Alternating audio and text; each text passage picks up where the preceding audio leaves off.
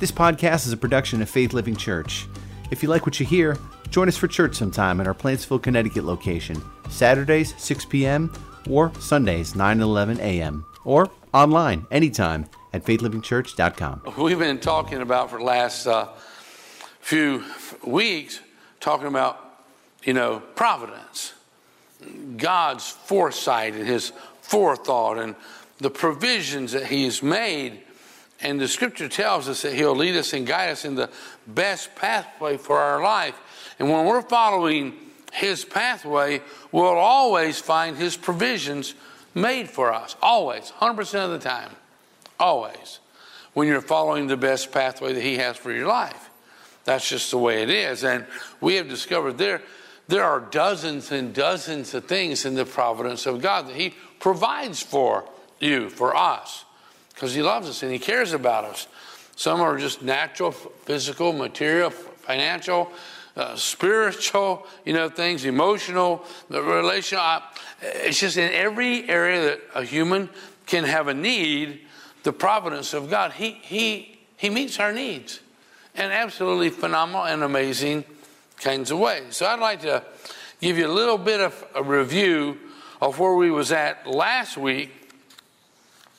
And then we'll launch into some new areas this week. But I'd like to read my foundational scripture for last week.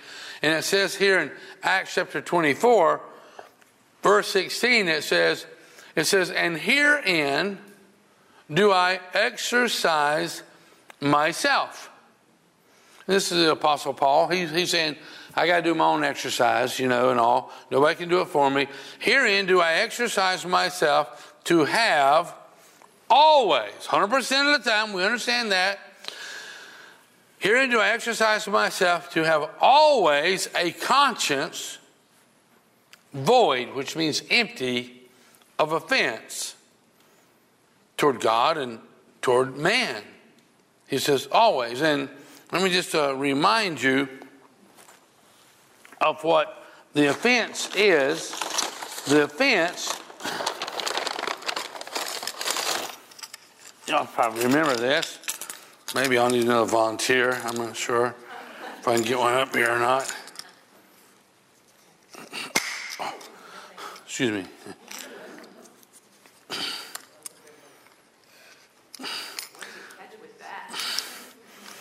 Fingers, toes. Teddy. Okay. I'm not even going to ask for a volunteer because I didn't get one last week, so I'll just be my own volunteer. But the Bible tells us that when we are offended, that means when you've got unforgiveness in your heart, you have resentment, you're nursing a grudge. This word offense is the same word for that thing right there. It's called scandalon. It's the trigger. It's where you put the cheese at. You know what I'm saying? And that's what we were talking about last week. And so when Paul says, I exercise my conscience, to be void of offense, that means I'm not going to touch where they put the cheese no more. Does anybody want to touch where they put the cheese? No hands went up in the whole place. I just got to do it myself, I reckon. But you understand that where the cheese goes, when the rat comes over there and he touches the trigger, he's going to get trapped. He's going to get caught, correct? Yeah. Well, I didn't know I could do that.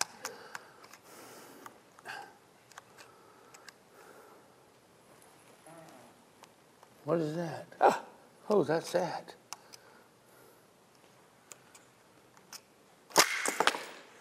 I'm 66 years old, and I hadn't got caught yet. Now, I know my age and my speed and all is going to change one of these days. But what we're talking about, if you've got offense in your heart, if you've got bitterness, resentment, somebody has hurt you, whether they're here on this planet now or they've already gone to heaven. Paul says, I exercise my conscience to be empty of offense toward God and toward man.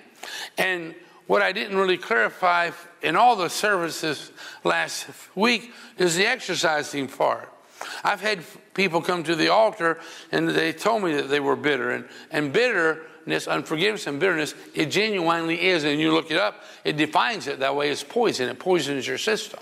It brings misery into your life. And we don't want to ever invite that into our life. But people have come here and say, I've got this bitterness and all. I'd challenge them and share God's word and pray for them.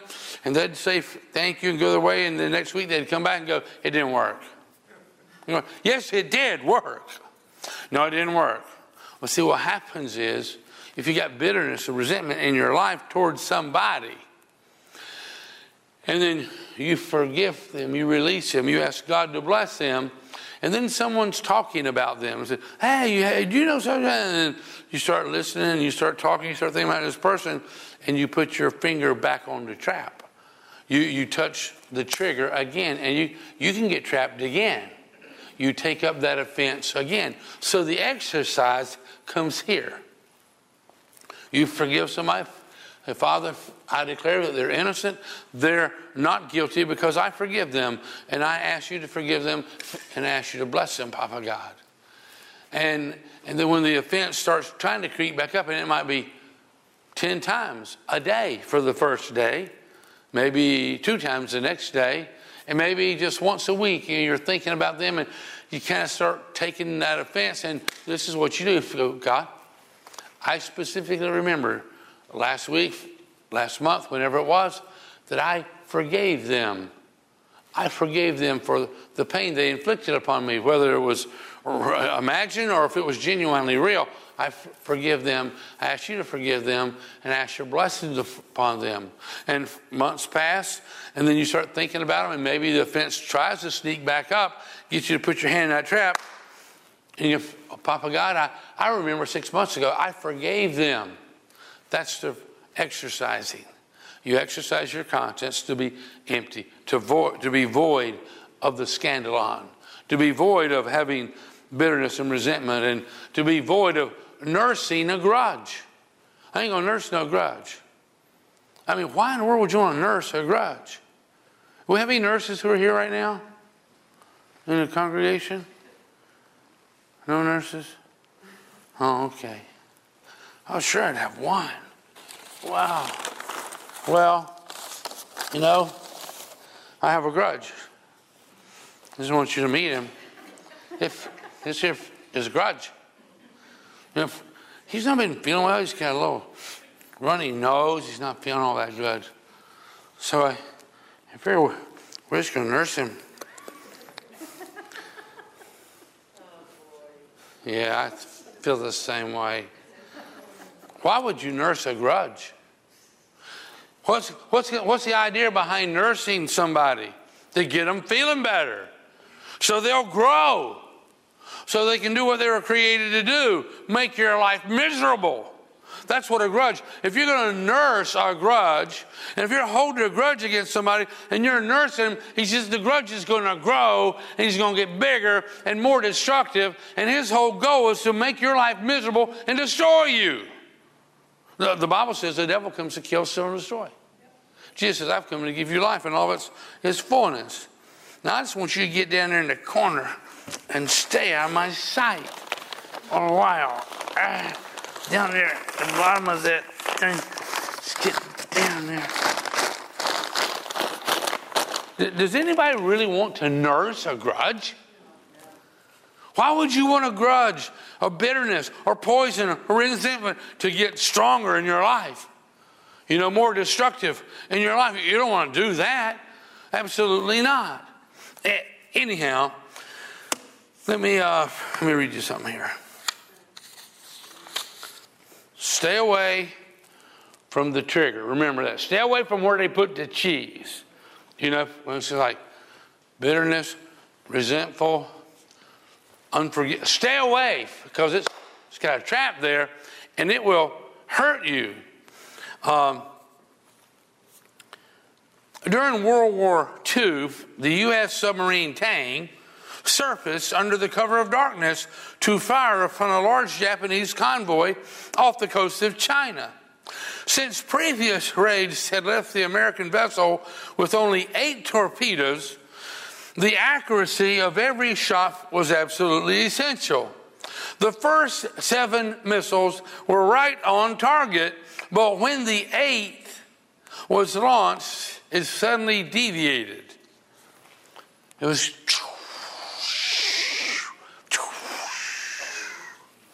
for real. This actually happened. It suddenly deviated and headed right back at their own ship. The emergency alarm to submerge rang out, but it was too late. Within a matter of seconds, the U.S. sub received a direct hit and sank almost instantly. Through hostility toward other people, we can actually destroy ourselves. Do we want to destroy ourselves? By nursing a little old grudge? Do we want to destroy ourselves by taking up an offense? And I have met and ministered to people who didn't just have a trap. They had dozens of traps on them. They were offended and they were bitter. They were resentful. And it's bringing absolute chaos and misery to their lives. And you end up, because of our hostility toward others, we destroy ourselves. And Jesus, he had some people really mean to him when they beat him terribly before the crucifixion. And then they crucified him on the cross and let him hang there in absolute misery. And you remember right before he died, he said, "Father, forgive them. They don't know what they're doing." He didn't take up an offense. He didn't touch the scandalon. He was not nursing any grudge. Not at all. So it's important for us to remember that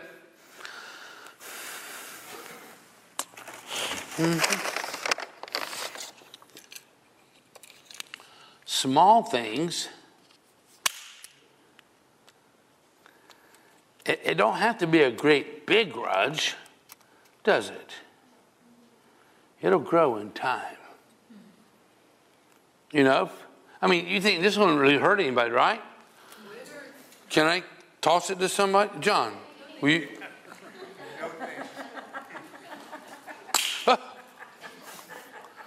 You ask the mouse, does it hurt? Okay?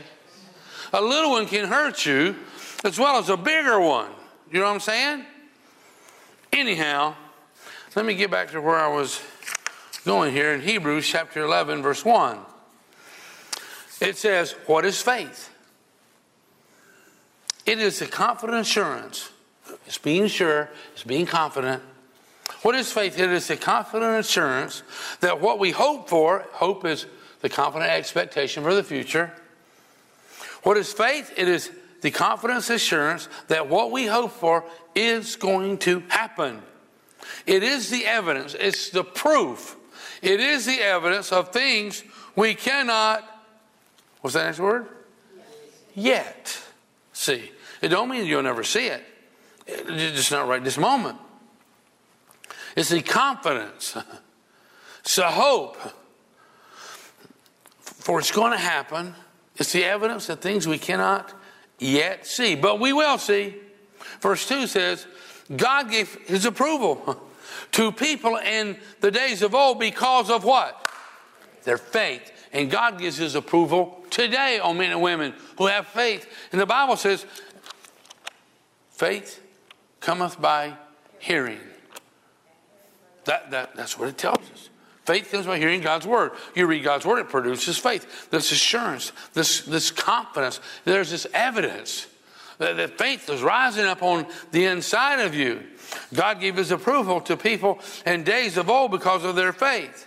And our faith today attracts God's approval. If you want your prayers answered, in verse 3 it says, by faith we understand that the entire universe was formed at God's command, that what we now see did not come from anything that can be seen. Now, let me explain that passage here. Imagine You came in here today, and there was 3 pretty nice homemade birdhouses right here. And they're painted red, and they look really good, you know. And over here, you got newspaper laid on the platform up here, and you got a gallon opened, a gallon of red paint. You got a paintbrush there. It's got red paint on it there, and some drips all over the thing there. And you've got a hammer. You got a couple of boards laying up here. You got a hammer. He's got these little nails. You got saws and all. And it's very easy to figure this puzzle out. Pastor Ron made these birdhouses, right? I mean, it's very obvious. Red birdhouses, the paint matches exactly. Fresh cut lumber. Over there, it's like, you made these birdhouses. You got the same kind of nails in there. And the two of you figured that out because you're smart people. Truth of it is, I bought the birdhouses at Walmart. It looks like I built them, but somebody else was painting something for Super Church, and they left their stuff here. And it made you think that, oh, I made the birdhouses right there. It looks that way, doesn't it? It looks that way. Now, listen what it says here. By faith, we understand that the entire universe was formed at God's command. When he said, let there be light. And God created everything exactly when he said he would. And the earth is not near as old as you think it is. He created things with the appearance of age. He created a man. Man looked like he was 26 years old, 6'2", eyes is blue, and all this kinds of stuff. He didn't create Adam as a baby. He created man with the appearance of age. And he created trees. They looked like they had age on them. But it says here, by faith we understand that the entire universe was formed at God's command, and that what we see, birdhouses, redwood trees, men, women, animals, rivers,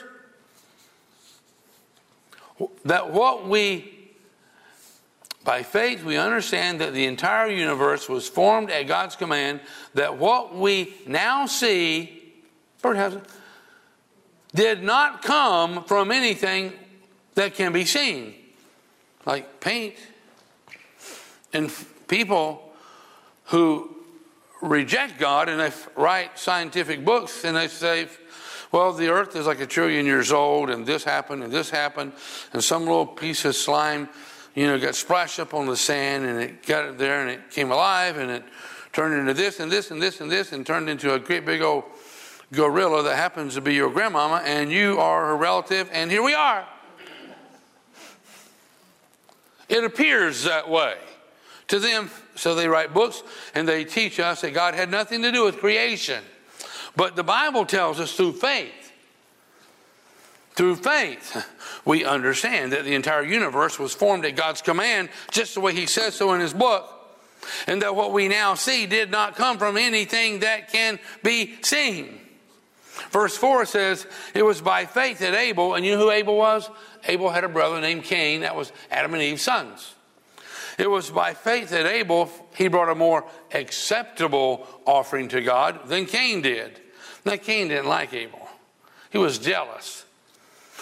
God accepted Abel's offering to show that he was a righteous man. And although Abel is long dead, he still speaks to us because of his faith. His faith in God. And his brother Cain murdered him because he was so jealous of him. But we've learned what faith and obedience did for Abel.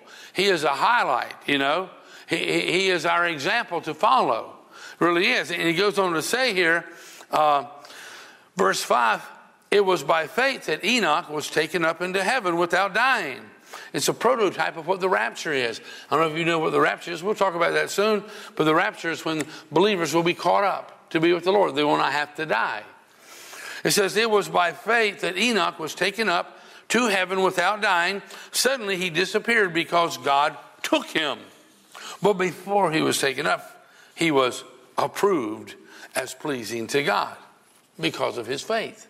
Men and women who have faith, you find the approval of God because you believe what God says in his word. That's where faith comes from.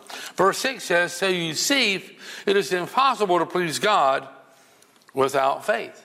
100%, he says here, anyone, 100% who wants to come to him, God, must believe, must have faith, must believe that there is a God and that he, God, rewards those.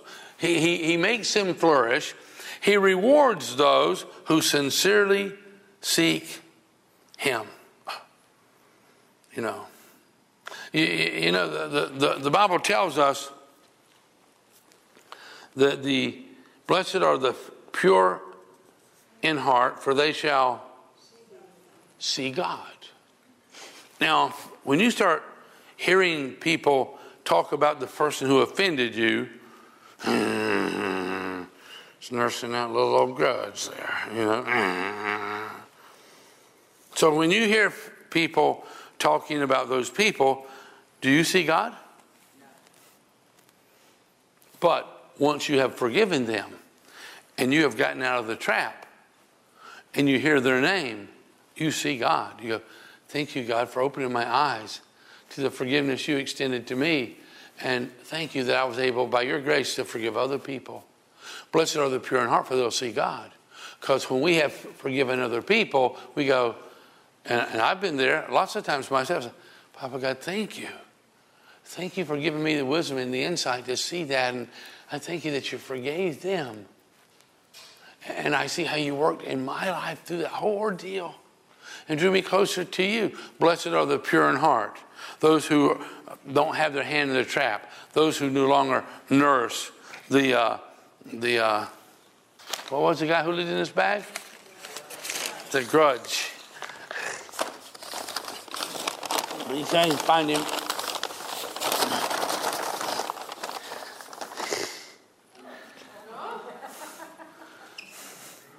If you nurse a grudge, he multiplies. And he grows and he gets bigger. Does anybody want to take some grudges home with them today? Because if anybody wants to leave their grudges behind, you can just put them up here. And if you want a grudge and nurse it, when you can grab their grudge and take it home. Now, it's just going to make your life more miserable. You do know that, right? And bring destruction to everything that's dear to you. Ew. Yeah, that's the best way to stay. Now, y'all leave these people alone. You hear me? I don't like the way their eyes are looking at me. Anyhow, where was I at here? Anyhow. Verse 7. It was by faith that Noah built an ark to save his family from the flood. And it was by faith. It was by faith that Noah built an ark to save his family from the flood. And it's by faith you and I can save our family from judgments that's to come, because we pray for them and we love them and we share the good news and the gospel to them, and because we obey God. And he's telling us here, if I can find it again, what verse was I on? It was by faith that Noah built an ark to save his family from the flood. Providence, that ark was. He obeyed God, and who had warned him about something that had never happened before. And listen to what it says in Mark chapter 11, verse 22. It says, and then Jesus, as Jesus is talking, then Jesus said to the disciples, have faith in education. Oh, I'm sorry. These are progressive glasses, and sometimes if you don't get it quite right, it's hard. Things just kind of blur. Then Jesus said to the disciples, have faith in science. I'm sorry. We'll get it here. Jesus said to his disciples, have faith in politics. I'm sorry. It starts with G. Oh, I see it now. Then Jesus said to the disciples, have faith in government. Okay. All right. I do see it now for y'all. Then Jesus said to the disciples, have faith in God. That's what Jesus said. Have faith in God. in God. Have faith in God. And Jesus goes on to say in verse 23, I assure you that you can say to this mountain, what kind of a mountain do you have? A mountain of poverty? A mountain of sickness or disease? Or a mountain of emotional or mental issues? Or a mountain of, what kind of a mountain is coming against you in your life? And he says, I assure you that you can say to this mountain, may God lift you up and throw you into the sea, and your command will be obeyed. And then listen what Jesus says to you. All that is required is that you really believe. That you really believe and do not doubt in your heart. You just got to believe what you're praying for. And you're speaking to that mountain of problems. And you tell them to be gone and cast into the sea. And Jesus said, and this is the truth. This is spectacular. All is required, Jesus says, is that you really believe and do not doubt in your heart. Verse 24, Jesus says, listen to me. You can pray for anything. What percentage is anything? 100%. You can pray for anything, and if you believe, that means if you have faith, if you believe, you will have it. But when you are praying, 12th,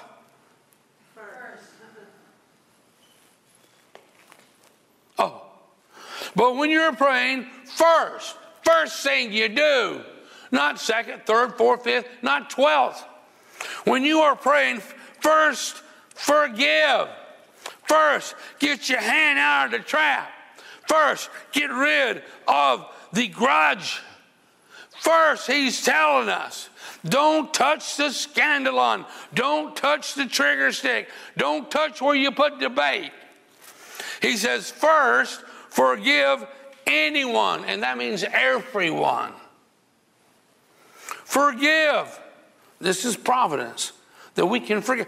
Forgive anyone you're holding a grudge against. If you're holding a grudge and you're nursing a grudge, you got to understand that is really, really bad. It's just like having like 12 full-grown rattlesnakes just loose in your house somewhere. Would that be healthy for you and your family? I don't think so. And it is not healthy to be holding a grudge. He's going to bite you. And if you nurse him, he's just going to get bigger and bite you harder and devour you and make your life and all of your loved ones' lives miserable. So you can't have unforgiveness in your heart toward anybody. That's what he's telling us right here, you know. And the size of the trap really don't matter. Let me see here.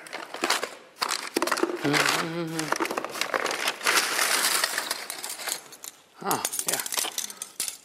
These are a little bit more adventurous. I've only played with these since last night.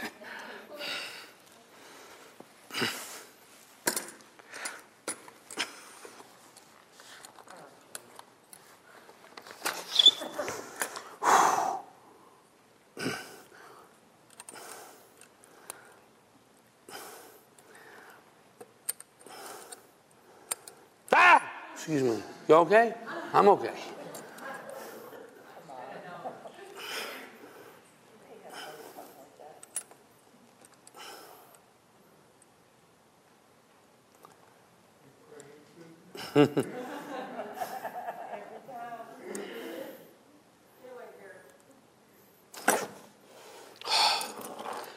Okay, I just need a volunteer.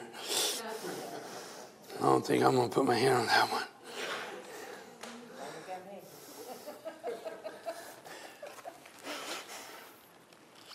I got a good idea. Why don't we use another trap? Is that a good idea? Use another trap or your hand, which you prefer?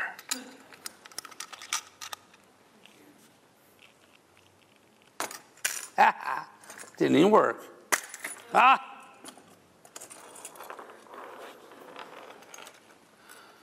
You ever hear the term a stronghold? This rascal's got a stronghold on this trap here. Let me ask you a question. Do you have any strongholds in your life? Unforgiveness brings a stronghold in your life. Resentment, a grudge, being bitter towards somebody else creates a stronghold. And it takes faith in the Almighty God to get free from those strongholds. And you think, well, okay, you got free from one. Okay, you think that's okay? You got free from one of those traps? There's more than one. Have you experienced a lot of traps the devil's trying to get you to step into?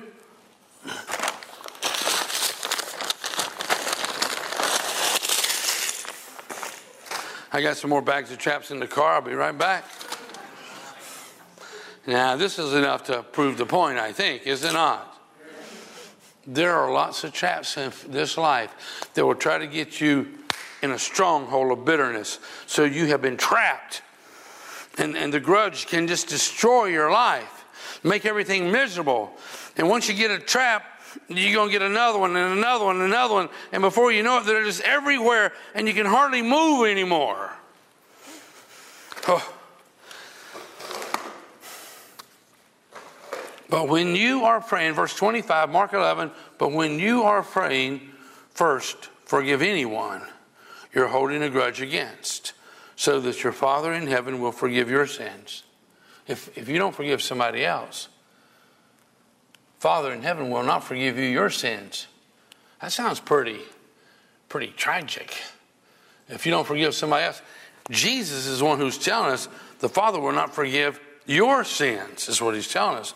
Matthew chapter 18, verse 21, it says, and then Peter came to him and he asked, Lord, how often should I forgive someone, anyone? How often should I forgive my wife? Every time. I'm sorry, I can't hear what you're saying, dear.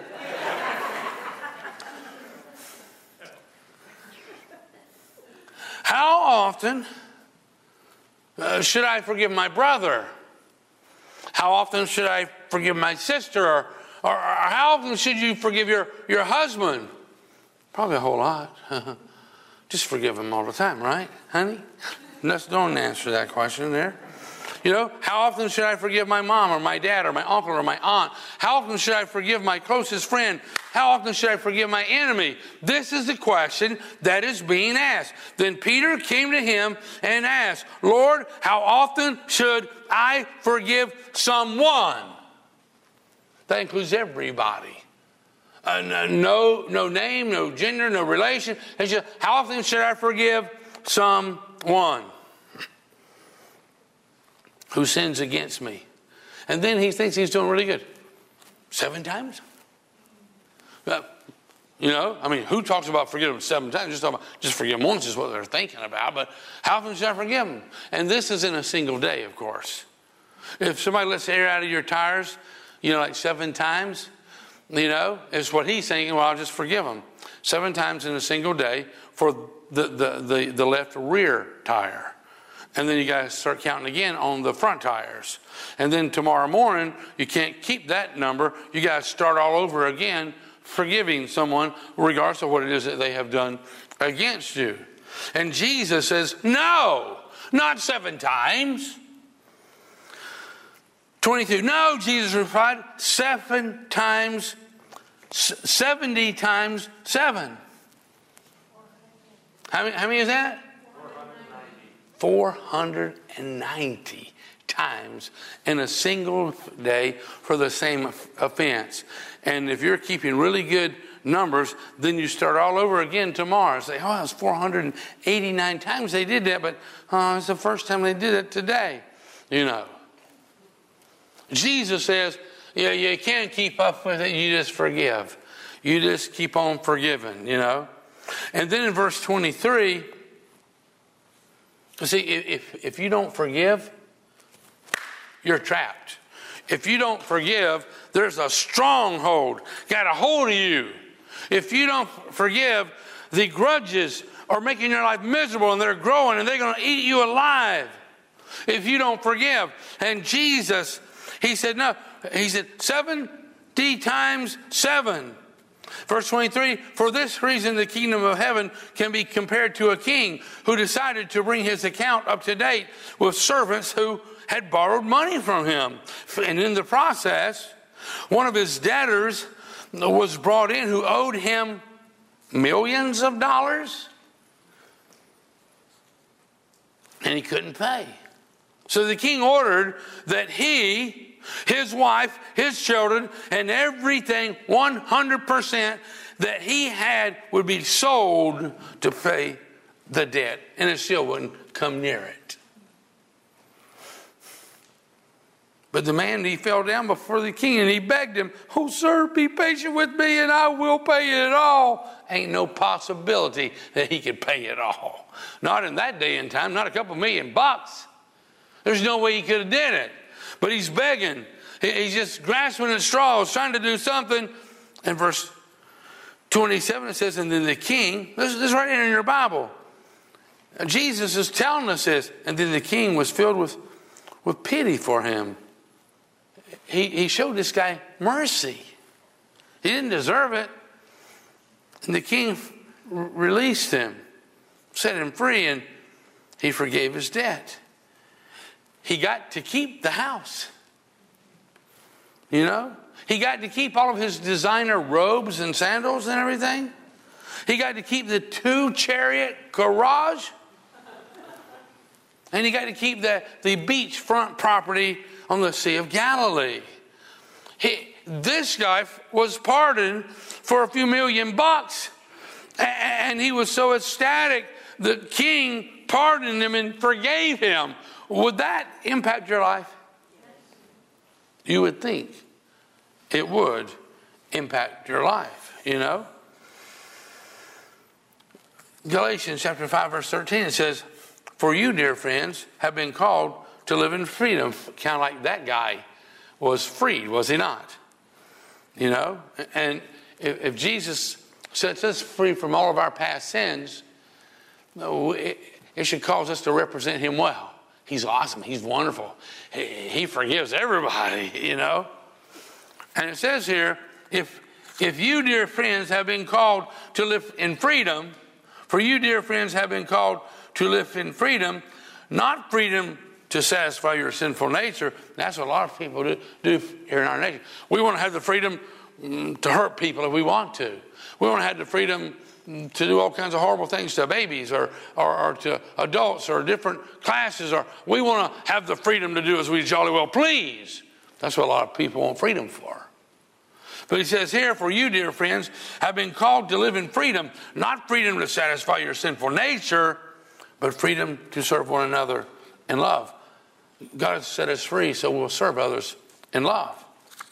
Let's go on to verse 28 here, Matthew 18:28. It says, but when the man left the king, he's just been pardoned for a few $1,000,000, he went to a church and gave thanks to God. That would have been nice, but it ain't what he did. But when the man left the king, he went to a fellow servant, a servant just like himself, who owed him a few $1,000s. Probably he had let the servant borrow a couple $1,000s. Where'd that money come from? Well, he had taken it from the king, a few $1,000,000, so he let this guy borrow it. Owed him a few $1,000s. He didn't ask him if he could pay him back, but he grabbed this other servant who's just like him, who owed him a couple $1,000s. He grabbed him by the throat and he demanded instant payment. Boy, he felt powerful. I've just been pardoned by the king, a few $1,000,000. Now, you owe me a couple $1,000, give it to me now. He felt really empowered. He wasn't trying to serve anybody, you know. Henry Ward Beecher, he says, pride kills gratitude. Pride, it kills gratitude. Humility is the soil from which gratitude grows. Humility produces gratitude that causes you to flourish. It's just the way it is. And a proud man is seldom a grateful man. A proud man is seldom a grateful man.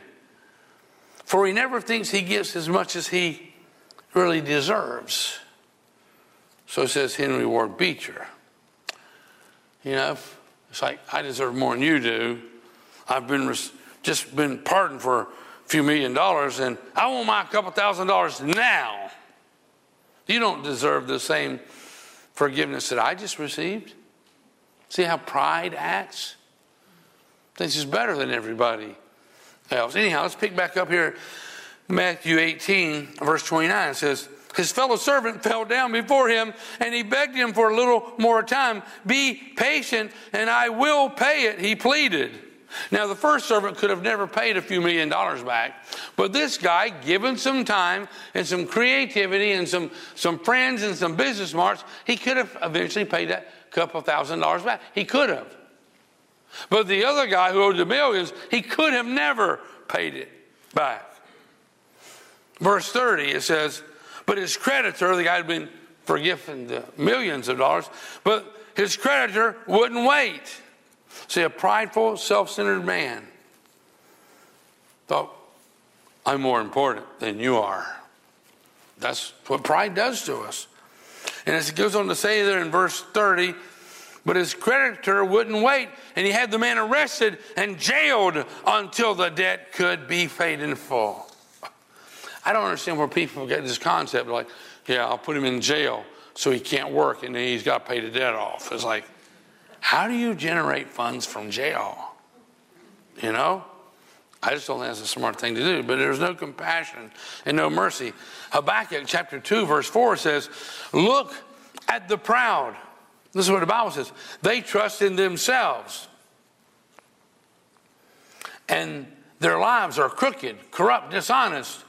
But the righteous will live by their what? By their faith.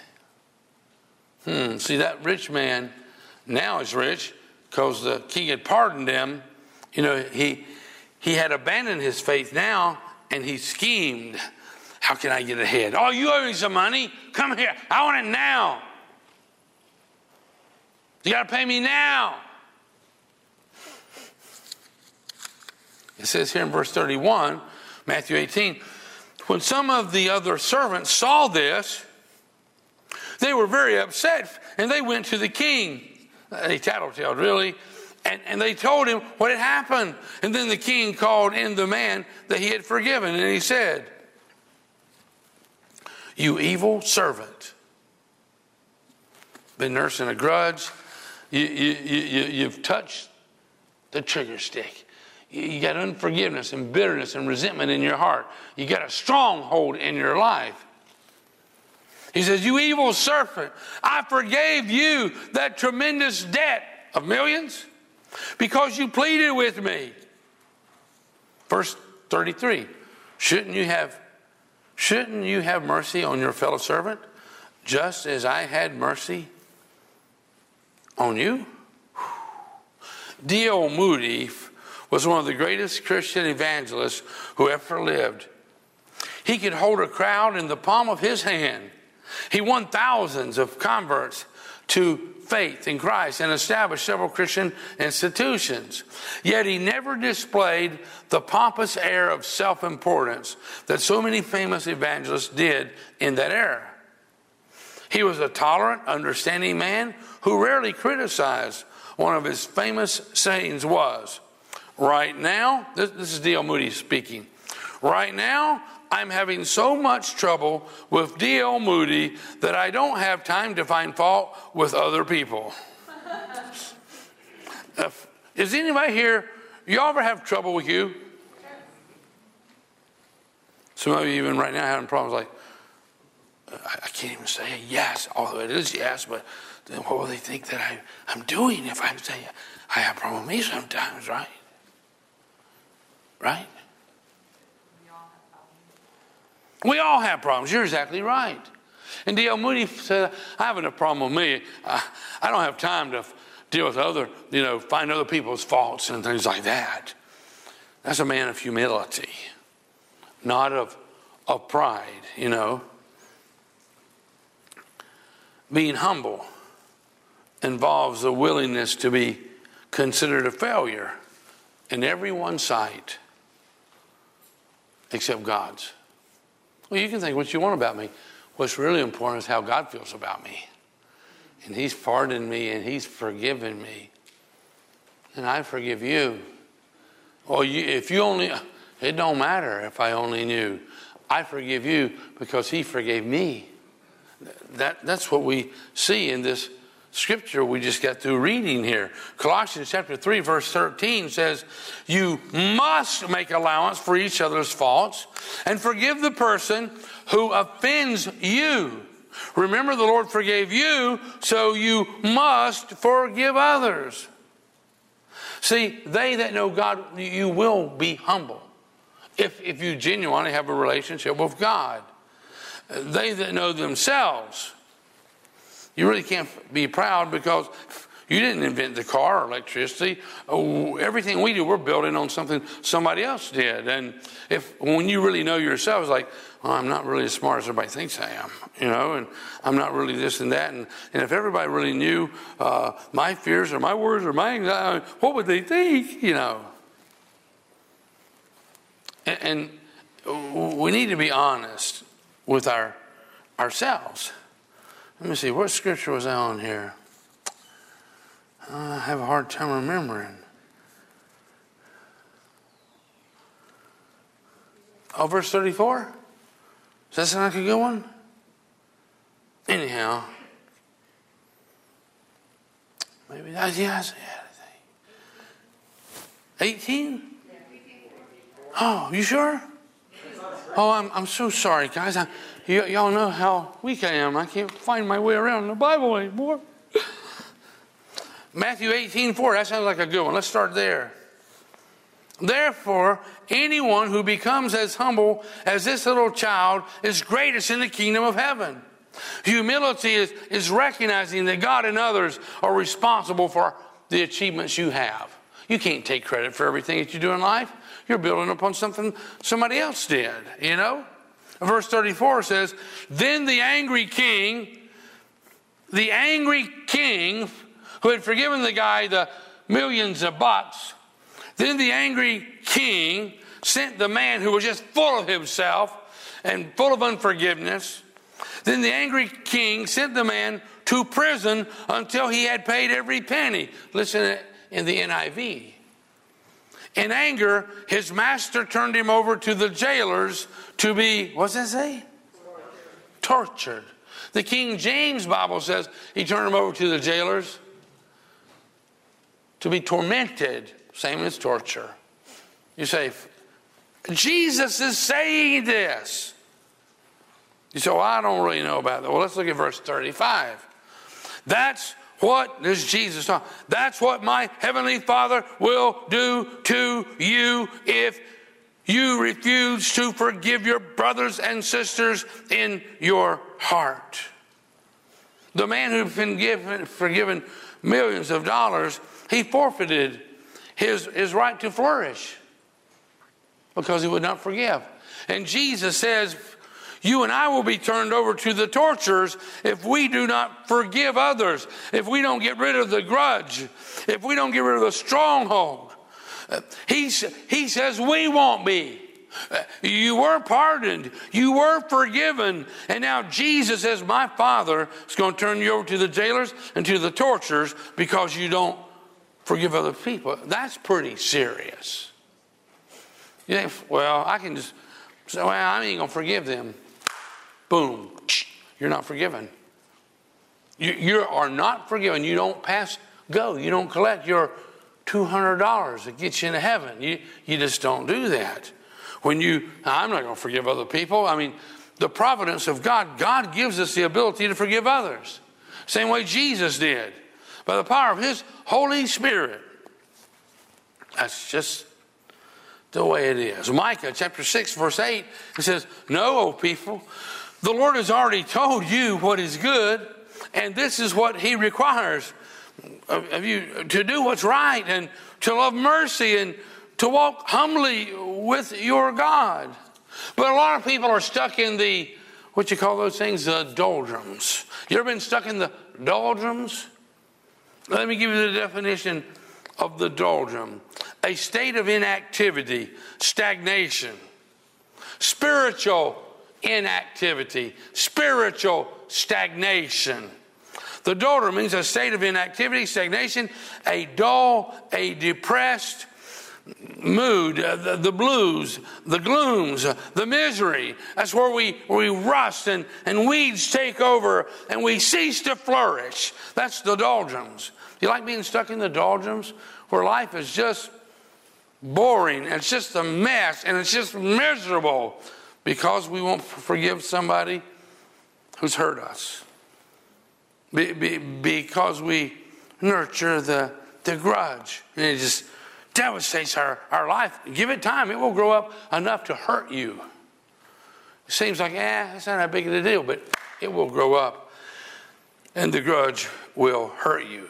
It says here in Psalms 138:6, it says, though the Lord is great, he cares for the humble, but he keeps his distance from the proud. Wow. With pride, you just can't flourish. Oh, you may flourish in one area of your life, but you're not flourishing in the areas of your life that really count. God loves the humble, but God himself, he tells us he keeps his distance from the proud. Proverbs 16:5. The Lord despises pride. Be assured that the proud will be punished. Just like we read what the king did to the guy who had been forgiven, but his forgiveness was withdrawn because of his unforgiveness toward other people, you see.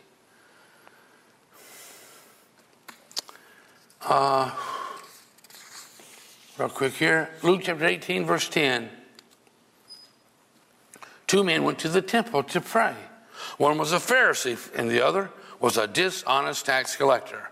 The proud Pharisee stood by himself and he prayed this prayer. I thank you, God, that I am not a sinner like everyone else, especially like this tax collector over there.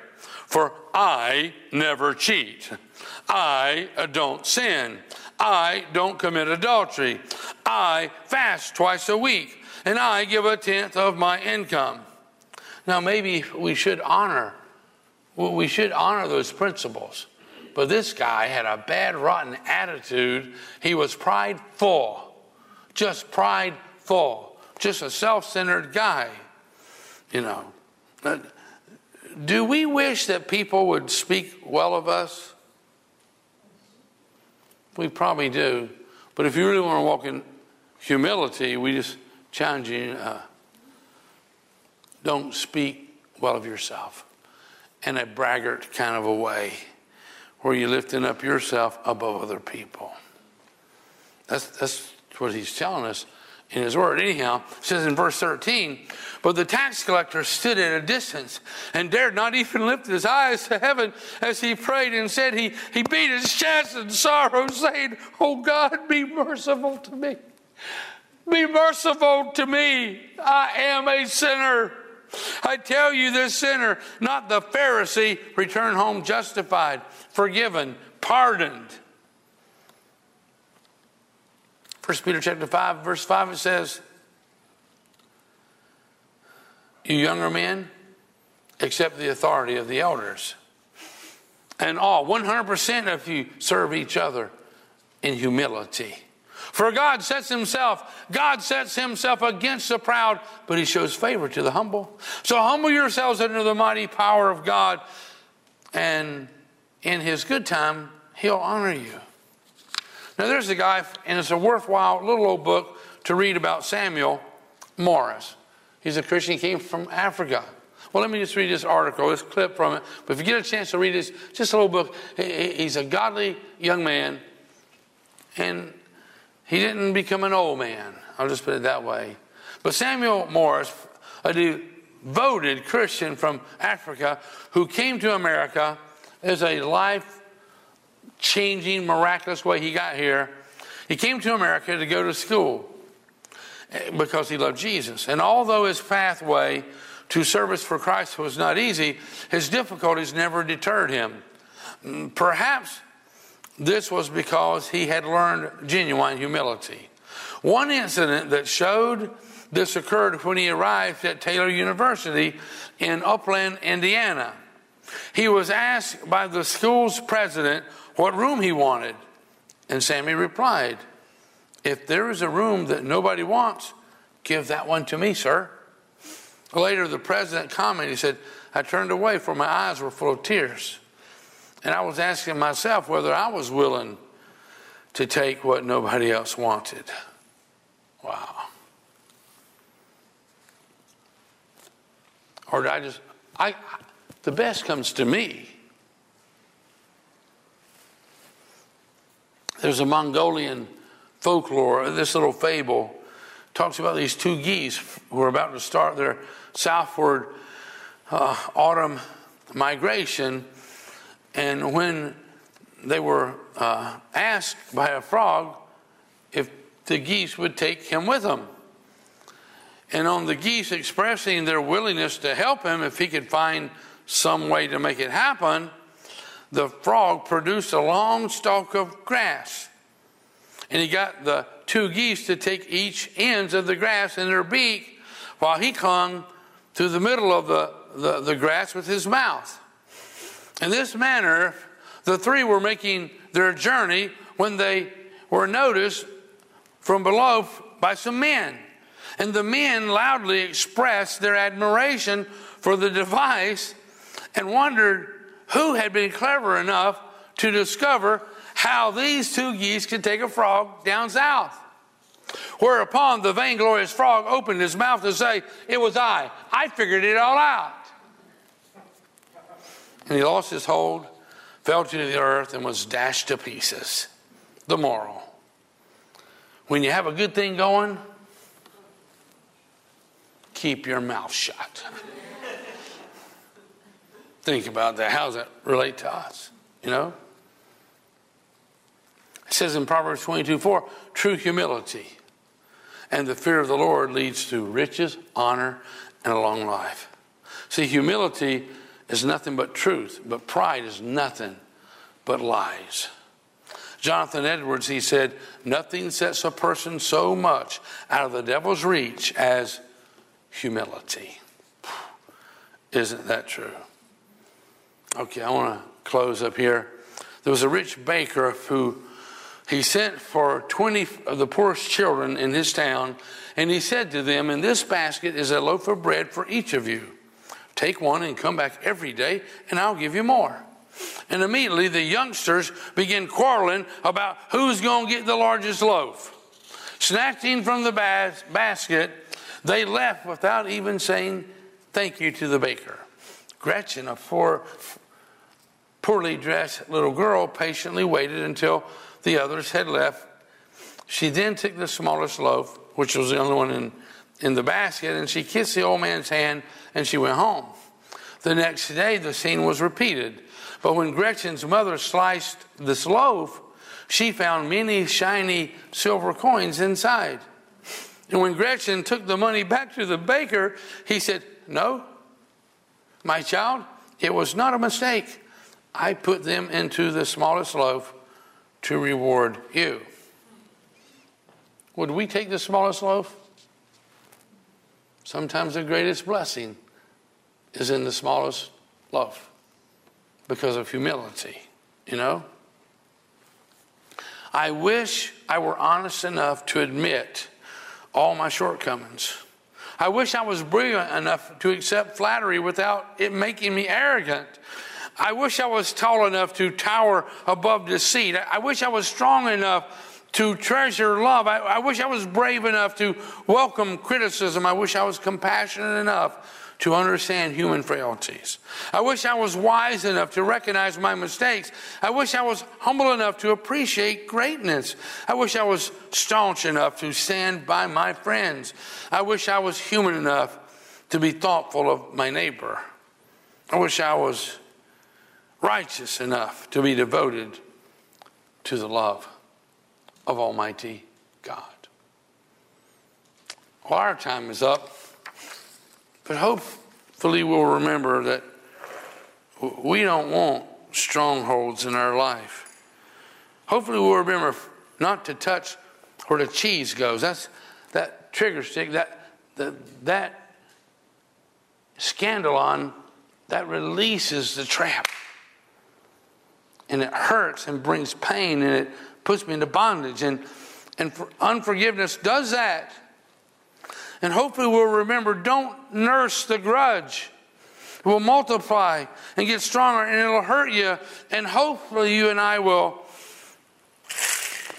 remember all the traps that there are to get us to be unforgiving, to get us to be unkind. We'll remember all these traps at the enemy of our soul.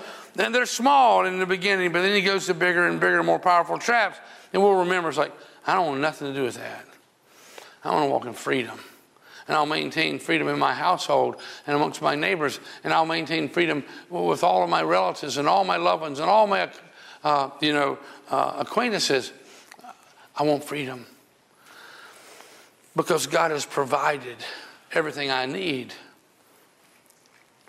And unforgiveness and resentment and grudges steals all that from me. I'd like us just to reaffirm our faith in God right now. So if you would just bow your heads with me, and Susan, if you'd join me up here for just a couple minutes.